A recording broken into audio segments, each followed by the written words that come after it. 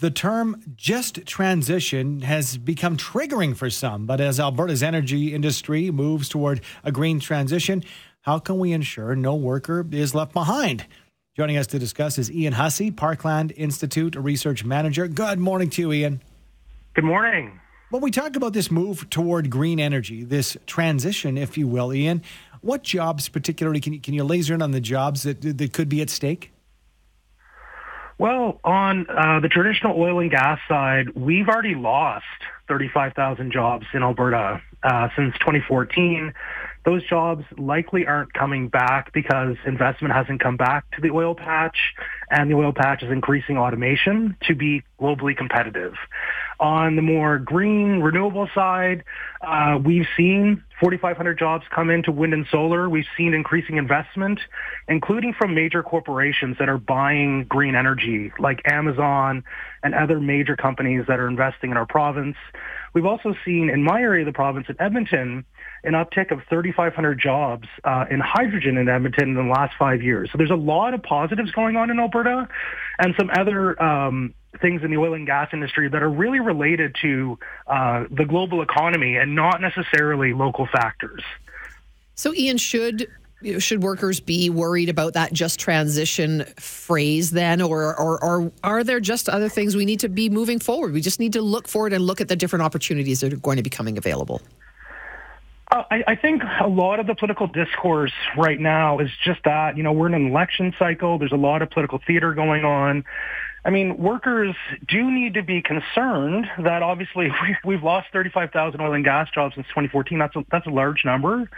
But a lot of those workers have actually transitioned into other great employment because they're highly skilled. They have a lot of experience. And so there are a lot of positives with that. But with that transition, they need government support. And our government needs to be looking at the energy transition not as a black and white issue. Right now, we're really talking about, well, it's oil and gas or it's renewable energy, and really for a number of years to come. And right now, it's both. Global oil demand is only set to peak in 2035.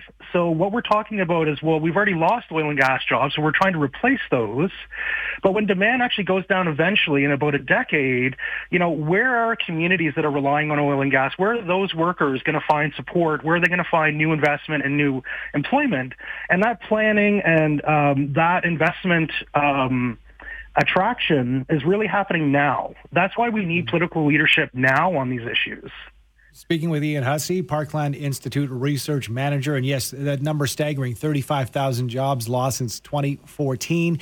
And you mentioned that a lot of those workers have transitioned because they are skilled. When it comes to those skills, Ian, what I'm wondering is, do those skills and would they transfer to green energy? Are there opportunities that would be a very good fit as far as what these workers were doing and their skill set? Yeah, absolutely. We're seeing a lot of workers in the building trades, operating engineers that operate heavy equipment like cranes. Those skills are transferable to building a hospital. They're transferable to building a hydrogen plant. Pipelines are still going to be needed in a shifting energy landscape, whether you're moving carbon that's been captured, whether you're moving hydrogen in those pipes. Or, building new transmission lines for building out green electricity. Those are electricians, they're welders, they're construction trades.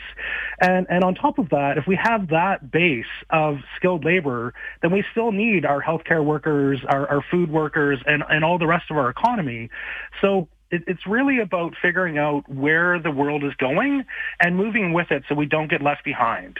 And Ian, do you feel like the Alberta government is doing enough, or is it a hindrance to come out with, an opposition to something like just transition? Or are we doing enough in the province of Alberta to sort of prepare, get our workers ready, get moving, and go kind of with the times?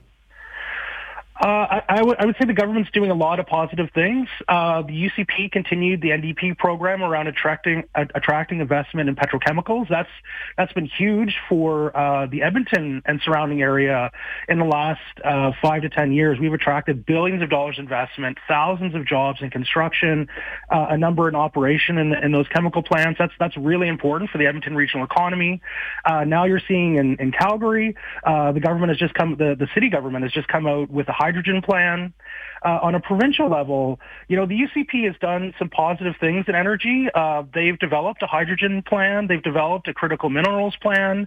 But I think that the negative thing right now is with the political theater, because we're in an election cycle, we have Danielle Smith and some of her ministers fighting with the federal government and not coming to the table, where the federal government has been planning for a year now around new jobs and investment in diversifying energy. And the Alberta government really needs to be at those tables, along with organized labor, nonprofits, and others who are already there. Indigenous governments are already there to be part of those conversations. We need our provincial government to show leadership in that realm. All right, we're going to have to leave it there for time, but thank you so much, Ian. We appreciate it. Thank you. That is Ian Hussey, Parkland Institute Research Manager.